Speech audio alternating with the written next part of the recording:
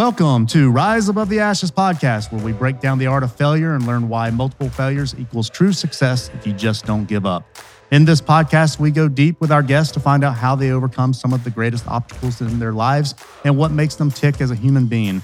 Learn here how you can turn your failures into true success. Charlie Swecker, my friend, how are you doing today? I'm doing great. How about you, Brandon? I'm doing awesome. Well, I want to start off by saying Charlie Swecker is one of my good friends, one of my best friends of all time, and he is doing amazing works.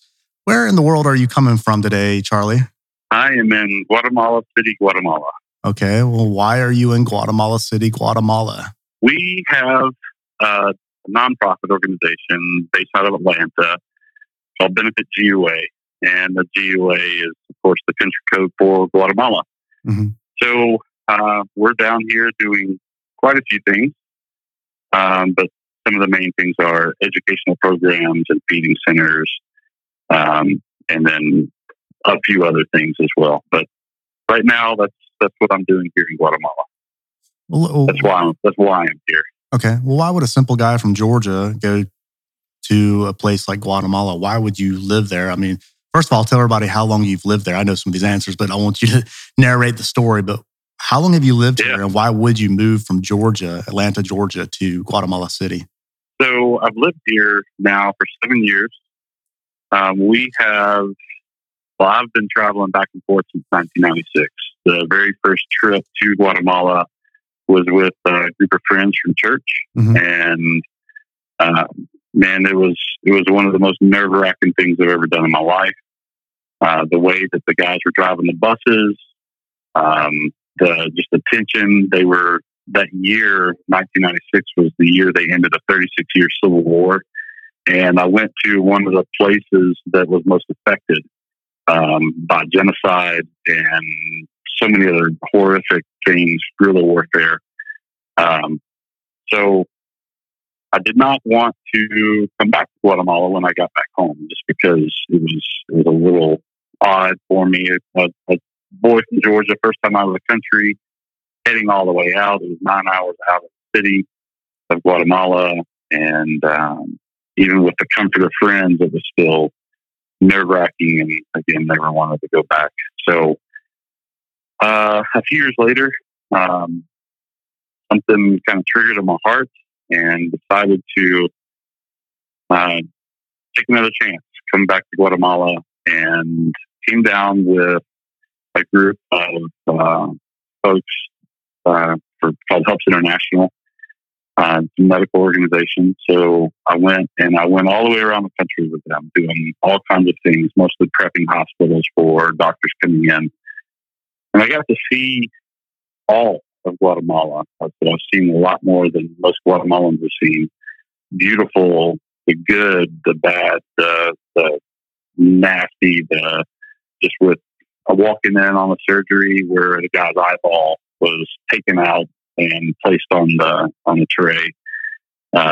Just, things that just kind of woke my eyes up a little bit. And so anyway, I was here for 6 months, and then I came back after another year, came back for 2 months. And then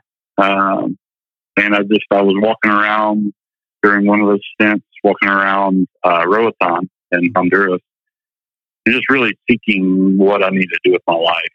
And a story came up from one of my last trips out in Guatemala to the countryside, and it was two young boys that were going to lose their mom. She was diagnosed with cancer for the second time, and our doctors informed her that she had about 6 months to live.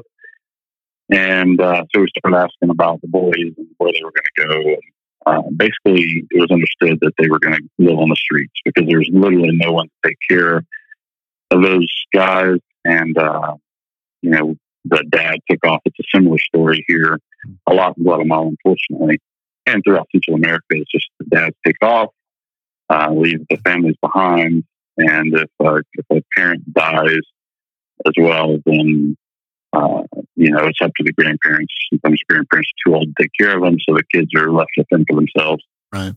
And so as I was walking around the beaches of Roatan, all right, what am I going to do with my life? I was 20 years old.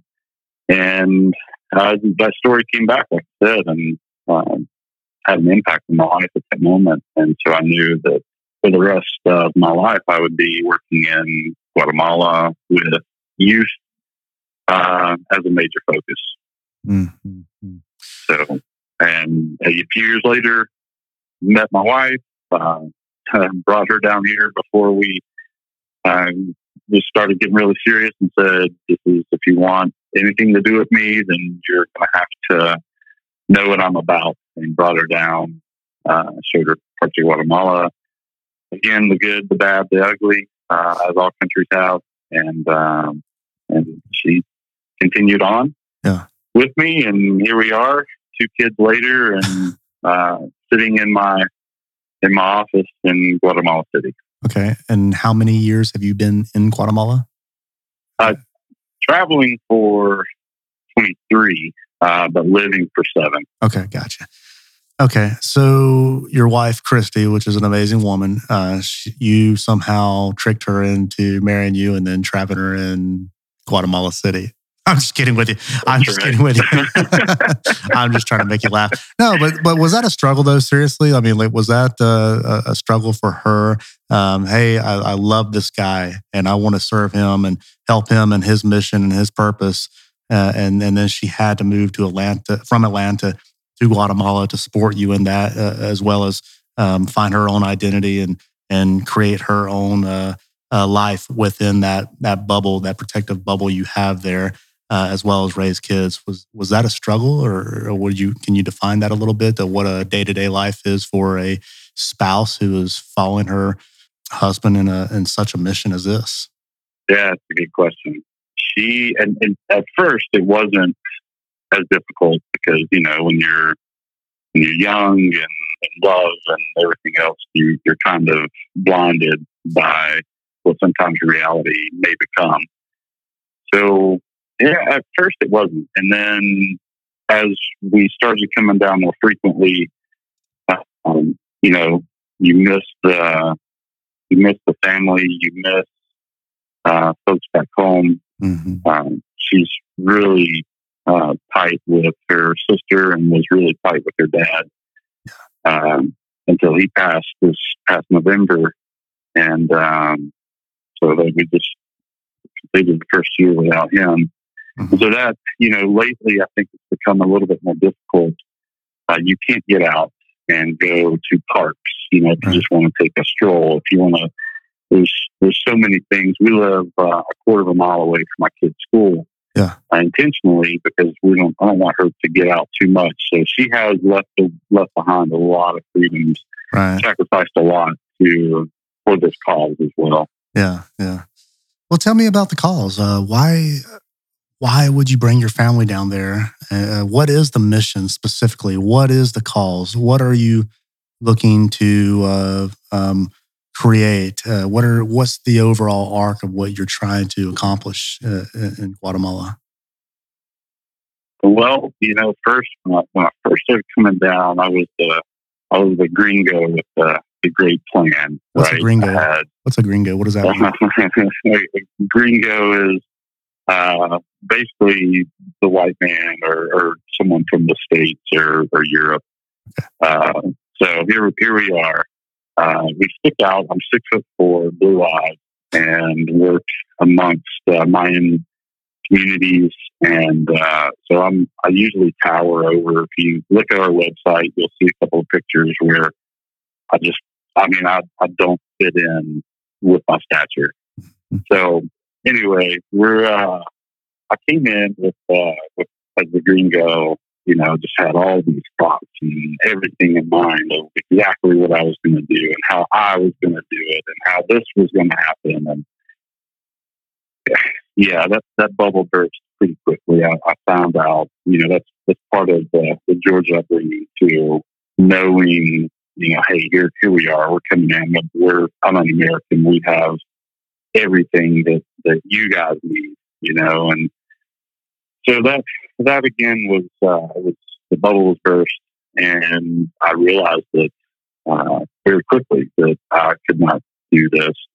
And actually, my vision changed as I got in, and I started listening to people, and that was key, is to listen to the folks and hear what struggles there are, and what good things there are, and what they want to accomplish, and what resources they do or don't have. You know, we as we sit there and we listen to these guys and hear their life stories and express themselves of where they came from and where they are and where they want to go, a lot of times you don't hear too much progress. And what I came to understand was there wasn't much room for opportunity. There weren't many opportunities available. So I set it out in my life to see what I could do to provide the opportunities for folks. So we have a feeding program that I work with Father's House and Atlanta Revival Center. The Father's House out of Kentucky, Atlanta Revival Center out of Atlanta, and then Ministerios Palabras Feeding Pool here in Guatemala. So we've got 4 organizations working together for a feeding program. We do every Saturday, and we have 80 to 120 kids come every Saturday. We've got about 250, 260 kids in the program. There's just different things that go on throughout the week or on the weekend. So it varies drastically. We don't ever see all of them in at the same time, except for the day we do the shoes. So everybody comes in. We have a shoe project that we do at the end of the year for these kids as well, and provide school shoes and school supplies. Because what we're trying to do is we're trying to offer back up. It's a big expense for parents to send kids to school. Yeah. There's so much, you have to have a uniform, you have to have school supplies, you have to have school shoes. And so a lot of the parents, for various reasons, do not send their kids to the school. We do a shoe program and school supplies that we provide for the kids every year. School goes from January 16th-ish and goes to October. So do you feel like you're making a difference in these kids' lives as you're doing this kind of stuff? I mean, I've been down there. I know you're making a difference. I've seen it firsthand. And do you feel like it's something that you are actually changing people's lives daily, or is it a constant struggle in your mind to feel like you're actually doing something? What's your take on the day-to-day obstacles and challenges that you're overcoming mentally while you're doing this, or correct me if I'm wrong.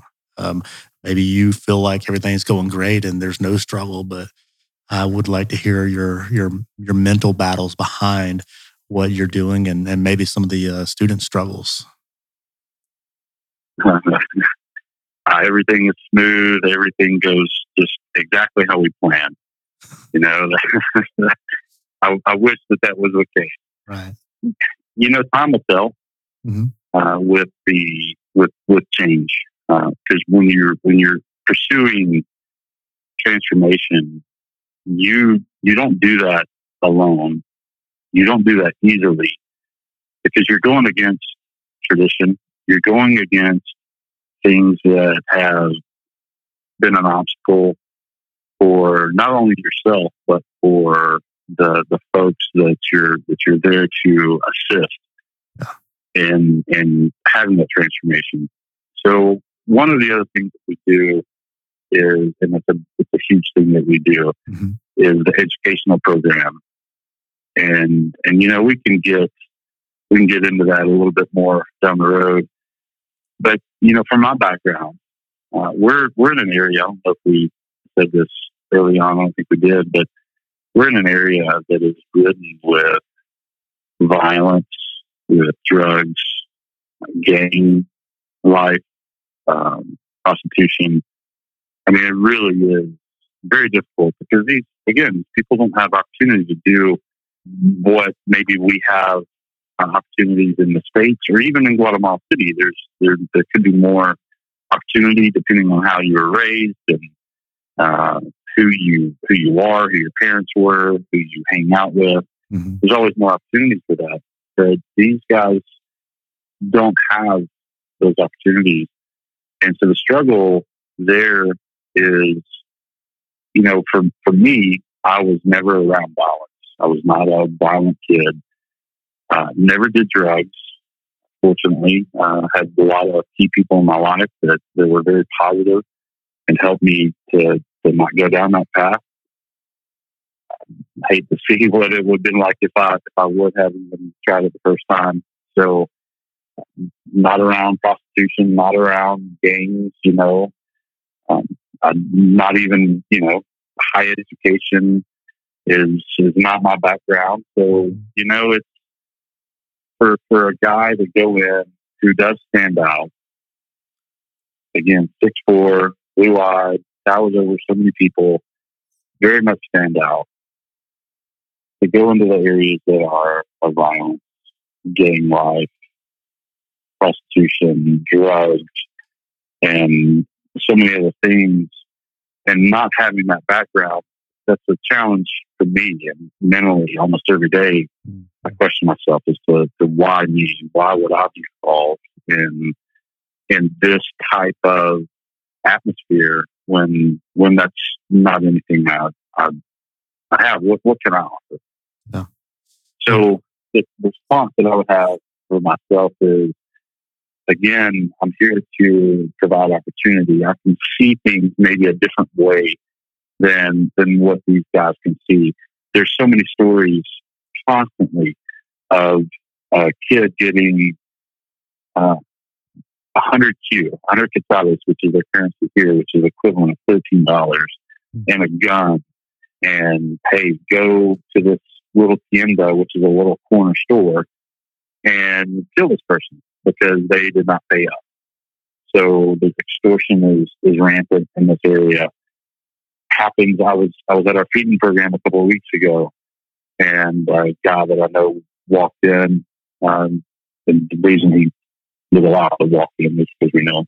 And so he came in and went straight to the pastor that was there, had a conversation and left. And his demeanor seemed off from how I normally interact with him. So I talked to the pastor afterwards, and he's like, yeah, 2 guys just came in, said, I know where you live. He has a small little donut type shop or a bread store. And they said, we know where you live. We know where your girlfriend lives. We know your parents live. We know how much you make. We know this. We know all these details about your life. If you don't pay us 10,000 quetzales in 4 days, then we'll come back and we'll kill you. And so 10,000 quetzales is $1,300. And, they're in an area where they're making 70 to 100 Q a day. So that's $10 to $13 the most a day. Wow. There's no way that this guy would have that kind of money. So basically he had to shut down shop and kind of regroup. But again, those things happen all the time. And so our day-to-day life, those kind of things are factors that help bring fear and worry about certain things and where do we have our family. And so that's, yeah, I mean, you're spot on.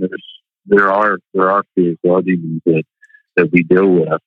There's ever lingering. So, right. Yeah. I know that we have a board for the nonprofit for the mission, Benefit GUA, and I'm a member of that, as well as some others. And leading into what you just spoke about, but you have come to us a couple of years ago and said, look, if anybody ever does anything to me, will you guys do what it takes to get my wife and kids out of this country as fast as possible?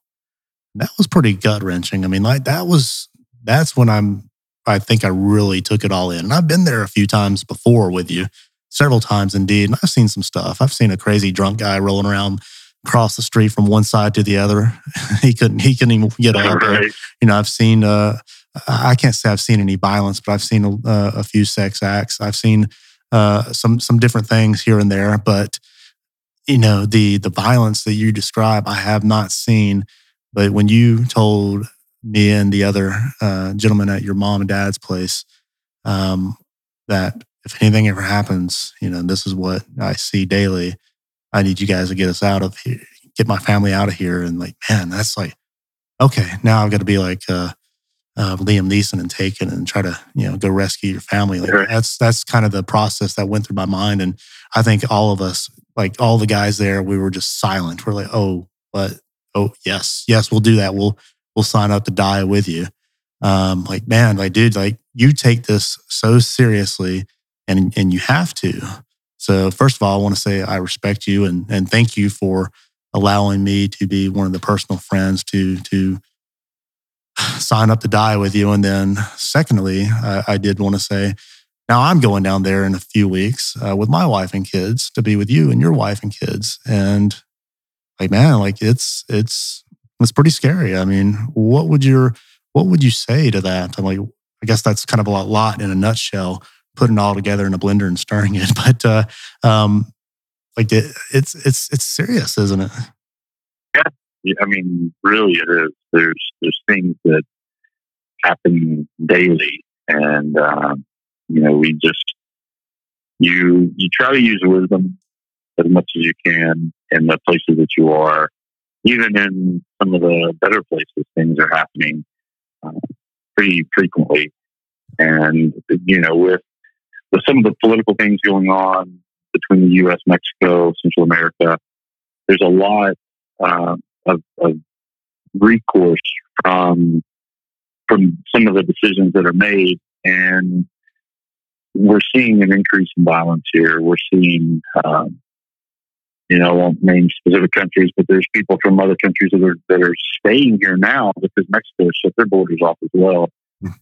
And so a lot of these folks that are trying to get up to the U.S. and now can't even get into Mexico or kind of settling here in Guatemala, and many are creating more havoc here.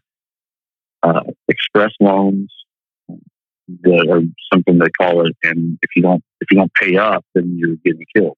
Yeah, there's just so many different little things like that. Yeah, but I believe that I'm here because God wants me to be here. That's just how I believe. I've seen many times in my life when I've been spared from certain things. I've guns pulled on me. I've been chased in the cars, just different things in different areas.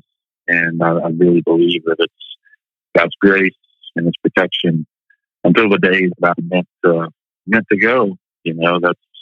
I'll have that. Yeah. For folks coming down too, it is a dangerous society. Mm-hmm. But there's a lot of people that live here too. Most of the attacks are targeted. Most of the things that go on here, it's not just a random act of violence, or it typically is a targeted reason as to why they're doing something. So, like when you come down here, I've got some things planned. We'll go have fun. We're hoping to go to the ruins, Mayan ruins, and do different things. And it's a lot of it using wisdom. And there's some beautiful, beautiful sights to see here. And so, for me, for anybody coming in, we can take you to the safest of places, and we can take you to the complete opposite. So we can give you any experience of some of the best fishing in the world for sailfish and marlin. Caught one. It's an absolutely incredible experience. We've climbed the ruins in Tikal, the ones you see in Star Wars. It's just, there's so many different things that you can experience here. And the people are really incredible, beautiful. Everybody, we've got our things. Traffic is horrible. I will not try to disguise that. It is the worst I've ever been in. Right. And, prep yourself. So, but yeah, that's it in a nutshell as far as, there's always this sense of, there's corruption in the government, top down. There's so many things that go on. And, unfortunately, the poor, the people who are trying to help, there's just nowhere else to go. There's a lot of folks that work off, and I'm going totally off subject here, but there's so many folks that depend on the dumps in Guatemala City, one of the largest dumps in the world. And, honestly, it's 2 years ago, there was a flood in the dumps. It was a kind of a landslide. So underneath all the trash, everything they continue to put on is basically rivers with all of the sediment, all of the waters that are coming out of everything. And then, of course, the underground springs and everything going through it. There was a landslide in the dumps, and they don't know how many people went missing that day. They had no control as to who was going in, how many people were going in, or anything like that. And so they shut the dumps down for about a week. Huh. And so the people who are dependent upon the dumps for their livelihood, where do they go if there's if the only thing that is some of the most grotesque things that you can be involved in or be around? Where do they go? There's nowhere to go. So we partnered with a bunch of different ministries. We handed out different foods and different things. And we were judged for doing that. And, my response was, I actually had a meeting with someone that was doing the judging. And I was just like, where are these guys? Where are they going to go? There's absolutely nowhere else for them to go. Violence increased a little bit. Theft increased a little bit.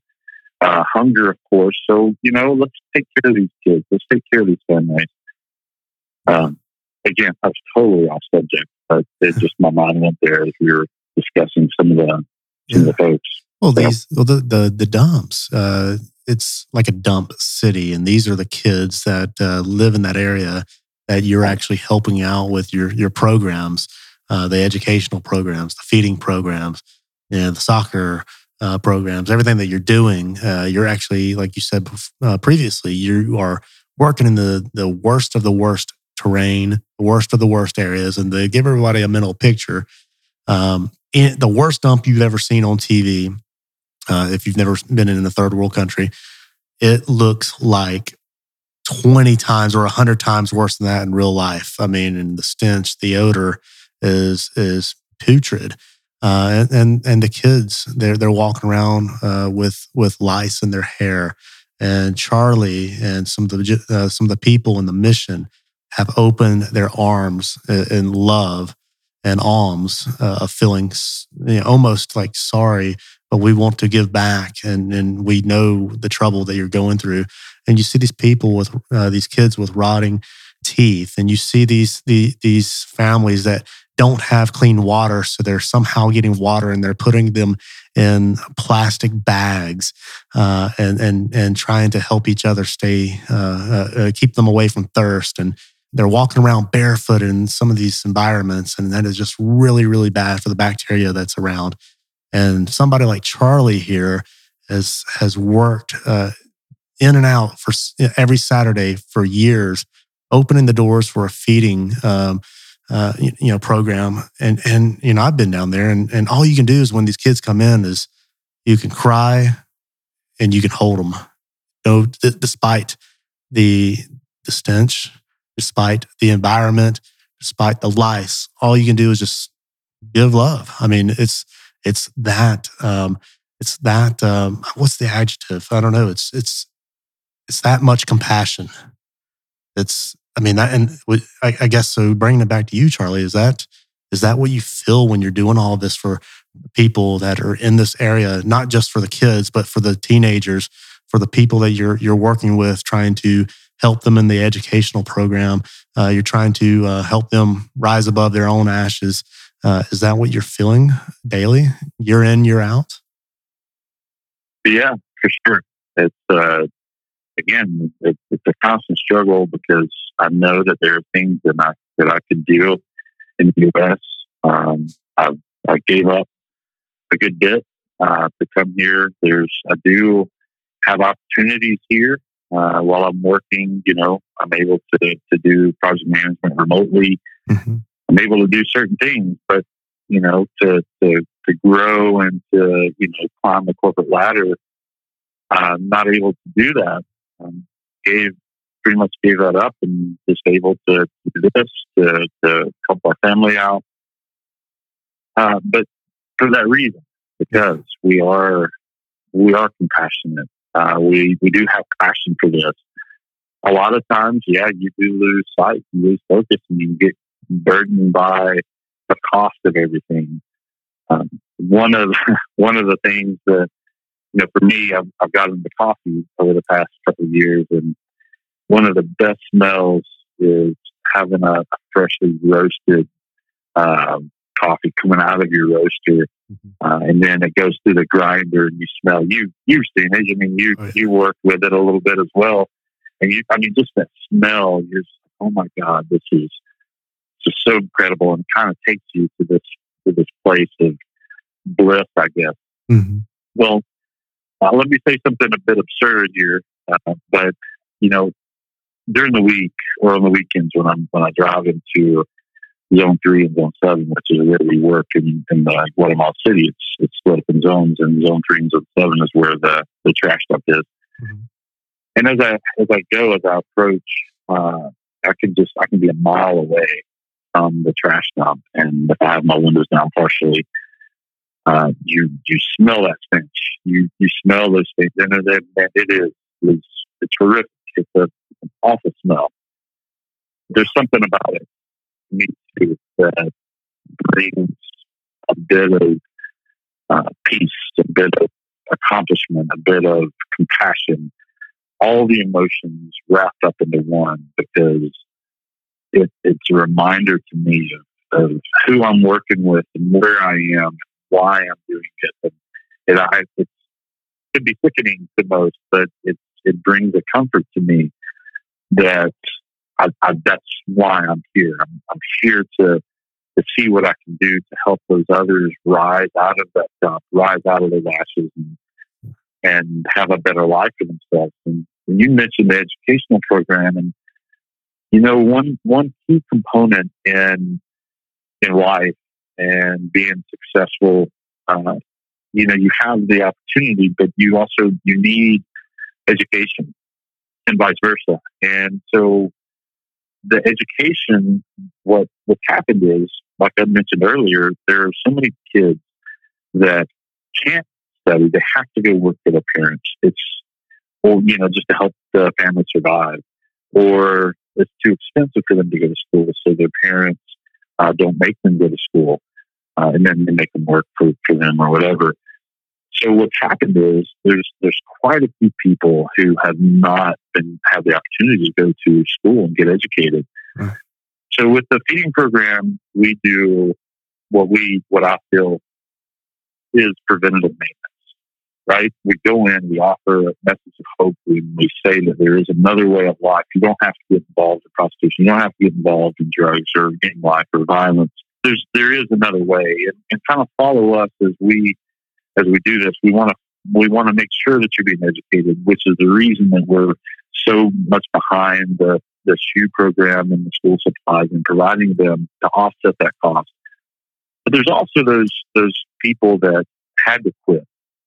Right. Whether it was because their parents made them, or because they got pregnant. They went to school for most of their childhood, and they got pregnant. And it's not uncommon for 13, 14-year-olds to be pregnant here. So they drop out, with just a few years left in school, or we gang life or whatever has prevented them from joining. Yeah. So we provide an opportunity. We partnered with a private school, large private school in Guatemala City, and they've given us their platform to educate 15 years and older. So basically, this year I had a 15-year-old and I had a 45-year-old, and different ages in between, and they're studying online. We have tutors there to help, to support, to assist, to do whatever they need to encourage them on, just to make sure that these people have the opportunity to be educated. We started 3 years ago. Well, you know what? I'll go back 4 years ago. I had a conversation with one of my really good friends, Pablo Aguilar, and we had this whole idea of let's offer education to these ages, because they're the lost, they're the forgotten, they're the ones that are, their hope basically is to sift through trash or recycle what's been sifted, or it's a lot of it is dealing with trash, and there's just not that much opportunity. So we had this conversation, and both of us in our hearts, we were just like, we were basically talking over each other because we both had the same idea, and it was coming together in one conversation. It was incredible. So shortly after that, he was diagnosed with cancer. And so he immediately started chemo and all these things, but he told me, he's like, Charlie, I don't want to give this dream up. I want to keep on going. I want something to live for and all of this. And so after his first round of chemo, my wife and I looked at each other, and when we went picked him up from the hospital, man, I really thought, you and I talked about Pablo, but I really thought that he was going to pass right then and there. His mom had just passed away a few years ago, or a few years before, from cancer after her first round of chemo. So really, really kind of nervous about it. But anyway, we went ahead with our plans, and we started the school program, the educational program. We have a lady, Estella, who is absolutely incredible as our director. She has spearheaded so many things in ways that Pablo and I couldn't even imagine, that we would have somebody in place that would just help us and have the heart for the students. Yeah. So we had 4 initially. After the first week, one student dropped out. She just said, no, we don't want to do with it. The organization she was involved with, just they couldn't get a hold of her or talk her into it either. So she quit. But the other 3 were in their final year of school. And that's the other thing. They only lacked 1 year of school, but they never had hope to go back and finish. And so, because they were adults, they were 19, 20 years old. One of them had a baby. The other ones had so many issues at home. One of them, the guy was running away from gang life. Just people, he never joined, but people were pursuing him for things. And so they just would be fighting those types of things. Yeah. And so, but all 3 of them, they ended up graduating that year. And which was incredible. We saw that as a huge success because we gave these folks the opportunity to accomplish something that they thought that they would never be able to accomplish. Well, really, that's what they told us. We could never have accomplished this, and this was one of the things that we really wanted to do in life. And so they gave us the opportunity to be able to meet a need. So, they were all working together here. They do their part, we do our part. Here we go. Let's go on for success. Unfortunately, about just a few months after the guy graduated, he was changing at a soccer field, about to play soccer, and he was 2 guys ran past. They were shooting at another guy they were chasing, and they ended up shooting and killing our students that had just graduated twice. Tragically, they murdered them on spot. Oh man! And we had conversations with the mom, and oh my gosh, so sorry. And a thought that ran across our minds was, oh my gosh, was it a waste of time to offer education in this when it was just his final year in life? Was it a waste of time to do what we did? And no, it was a resounding no, because we found out that was the biggest accomplishment that his biggest goal was to graduate. And so he was able to accomplish that because of us. Wow. So, or with us, So anyway, I get a little emotional about some of this stuff too. But anyway, the following year, so we went from 4 students first year, and then 1 student dropping down, so we had 3 students. The following year, we had 12 students, and so we saw it grow. We saw such a success with all of that we decided to up it a little bit, grow organically, because one thing that we do is we make sure that these people have some type of, whether they're involved in an organization, they have a mentor, they have someone that will stick up to them and say, hey, I will take this person on because we want to generate success for these people. And because there's a reason that they didn't want to, or they didn't finish school. So the mentors are there. So we hold the mentor accountable for their student, because we want to make sure not to point fingers or anything like that, but just to say, hey, let's struggle in this area. Let's help. Let's do this so that there can be success for this individual. And that's what it's all about. Let's make them successful. Let's get them going. Let's, in the future, we want to do vocational training, and then businesses. We're investing in small business right now to hopefully in the future offer employment. So those are future endeavors. But what we're doing is we went from 12 to this past year. We started out with 18, and then this coming year we're going to 20 students. It's a struggle. It's, fortunately now I've grown out of what I can do personally and with what a couple of us can do financially. So, we're now going out and seeing who wants to join and partner with us on all of this. Yeah. So, well, yeah. Well, that's insane, man. So you and Pablo started up this educational program. You've had amazing students over the last few years, and then one of them's been killed. And something you did not mention is Pablo actually passed away from cancer. So this is kind of like a legacy that you're actually building, almost in support of your friend's passing as well. Is that correct? Absolutely. Yeah, he struggled for 4 years with cancer. Fought as hard as I've ever seen anyone fight. He lived, breathed, and ate everything for this educational program and for these kids. I mean, literally, he was dying, and he was still doing everything he could for not kids but students. He was helping the people that he had such a heart for, had such compassion and passion for. I mean, all the way to the very end. I was with him on the deathbed, and all the way to the end. So yeah, we do want to keep this going. We want to keep this legacy alive. There's other places that we can reach, and Pablo and I had plans to do so. And I'm not going to stop because he died. I'm going to keep on because this was something that was birthed into both of us. And so we're going to keep on, and we're going to have his legacy live on and still go throughout Guatemala, and provide education, provide opportunity for people that he loved so much, and he loved his country, Guatemala.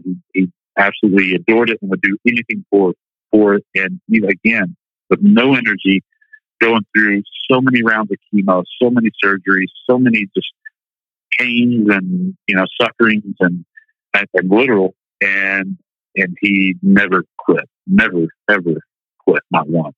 And so for me, that legacy will live on. And now I'm looking to others to come partner with us to do that and to help move that legacy along. Let me ask you this. I know you said you've had the overwhelm, but do you ever feel like giving up? Yeah. But you haven't. Honestly, up until probably 2 years ago, when we really decided to dedicate ourselves to very specific things, now is when it's become even more difficult in certain rights. And yeah, we've really wanted to. There's times when we do struggle. We say, why are we doing this? Why are we doing this? And then something comes up, and just as a quick reminder in our lives to just keep us grounded and to keep us going in this fight that we're in. Yeah. I mean, you are a project manager for one of the most successful companies in the world, and I know we can't mention them by name, but you're also a local entrepreneur in Guatemala with your coffee company, and you are helping farmers in the areas with education, helping them do better. I mean, like you're giving it your all. I mean, you're going after it. And I would just say to you, do not give up. I mean, a lot of us are seeing what you're doing. And, I just want to tell you, I appreciate you. I am a real estate guy, and I've got a mission to help as many people as I can, but I don't have time to be the boots on the ground. I haven't even visited you in 3 or 4 years out there, and I know I'm coming shortly, very soon, but I don't have time to be the boots on the ground. And you're actually getting your hands dirty. You're rolling up the sleeves. You're trudging through the mud despite all the violence and let's be frank, the shitty circumstances you go through daily. It is, dude, I just, first of all and foremost, I just want to applaud you and say thank you for doing what you do. And I do want you to know that I feel value in our friendship, first and foremost. But secondly, I thank you for taking my hard-earned money and stewarding that when I do donate to the mission to help these kids, these orphans, these widows, these people, helping them, go and rise above their ashes and the turmoil and the lack of education, all the things that you're doing, man. I just wanted to say thank you. Absolutely. If it weren't for folks like you donating, and if it weren't for the teams that we have here of Guatemalans, none of this, or even the students or the kids, we all, we're doing our part. And this is just my part.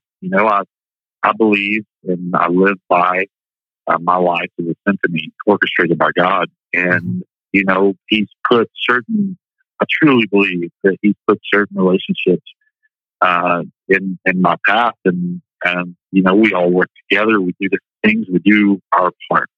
And so in order for us to rise above the ashes, for me, we need folks to help us out or to be there with us or even to help others. I believe you had a podcast over the past couple of days that talked about having somebody above, somebody with, somebody beneath to complete that life cycle. And for me, I'm honestly, man, I'm doing my part. This is what I feel like my life is leading to and has led to, and I'm doing. And I'm doing my part. I'm grateful for being able to do this in my life. I'm grateful for people like you, even your listeners, just even staying on and listening to this, and for my team here, Estella, Jonathan, all these guys that are involved, and then the coffee shops and everything else. And we're all doing our part, and it's incredible to be a part of it. Yeah. Like I said, you don't have to do this. You can work anywhere in the world. You have a mobile lifestyle. You choose to live here. You choose to battle through this. And what I want the listeners to know, Charlie doesn't take a dime from Benefit Guatemala personally. He doesn't take $1. He fully supports his own family with his project management job. And then he invests a lot of his own capital into this mission, but he doesn't take $1 back. And then secondly, what I'm going to do here for the listeners that are listening to this, if anybody feels like they want to help in this mission, I am going to donate dollar for dollar up to $10,000. If anybody wants to support Charlie and his mission, we'll have the website, benefitgua.com and benefitgua.org on linked into the show notes. But if anybody wants to donate and use the word RISE, and claim it from this show here, I will personally donate dollar for dollar up to $10,000. And I'm hoping we raise more. But that's my commitment to the listeners. That's my commitment to you, Charlie. And man, dude, I'm just so grateful for good people doing good things like you. Man, that's absolutely incredible. Your heart is overwhelming to me to have the friendship and to have someone that would be willing to invest. Like you said, all this money goes towards the cause. Yes, there are administrative fees. Yes, there are transfer fees. Yes, there are other things that we have. I mean, it's part of it. We have to pay those things. But I like I said, I don't take money. This is to go to pay for books. This is to go to pay, for salaries for local employees. This is, for opportunity for so many people. So thank you so much. And again, thank you to your listeners. The money will be spent very wisely and will go to a cause that you can be proud of. Yeah. Thank you so much. Well, I usually wrap up with rapid fire questions, but I mean, it feels like we're at a wrap already. Do you want to go through a quick couple of minutes of rapid fire questions, or you feel whole at where we're at right now? That's up to you. You're the host of this gig. Well, I do it anyway. So let's just go through a couple of them real quick. What is your favorite movie and why, or documentary? Did you say movie? Movie or documentary, and why? There's a documentary that Netflix had. I don't know if they still have it, but it's called G-Dog, and it's based on a priest out in LA who went in and worked with prison folks, gang affiliated guys and girls, and has created a business for these guys and girls to come in and be involved in as they are released from prisons or released from whatever they're involved in, and provides opportunity for these guys to have something new, to have something that they can have some skills and self-worth and put their hands to something that's productive. And it's when I saw that, and I know you and I talked about it, but when I saw that, it brought something up within me that I had, because I saw a visual of exactly what I wanted to do.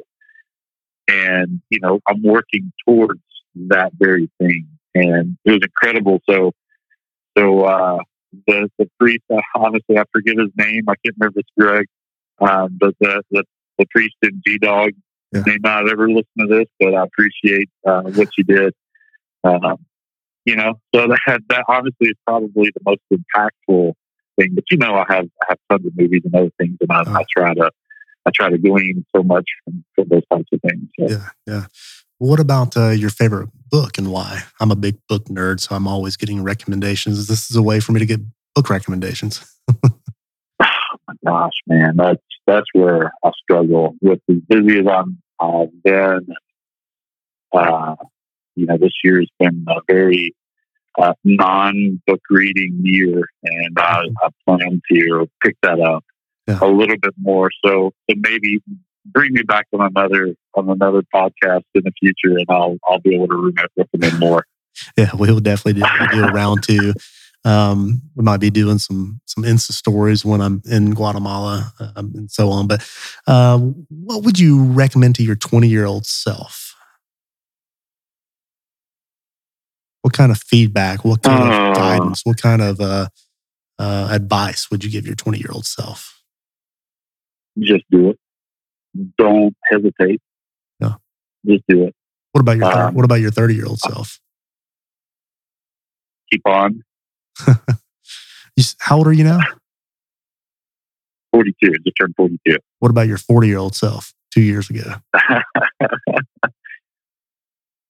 Stick with it. Keep on. Don't give up. Don't ever give up. Don't ever give up. That's awesome. Well, this is a good way to wrap up, because that's the motto for the show anyway. So, Charlie, thank you, my friend. I appreciate all you're doing. No, thank you, Brandon. Thanks for the opportunity to be able to come on. And it gives me a reason to have another discussion with you anyway. So I appreciate it. All right. Until next time, guys, thank you so much for listening. And I hope you all will rise above the ashes. Thank you for listening to Rise Above the Ashes, the podcast. Please subscribe to the show on Apple Podcasts, Spotify, or wherever you listen to podcasts. Learn more at our website at riseabovetheashes.com.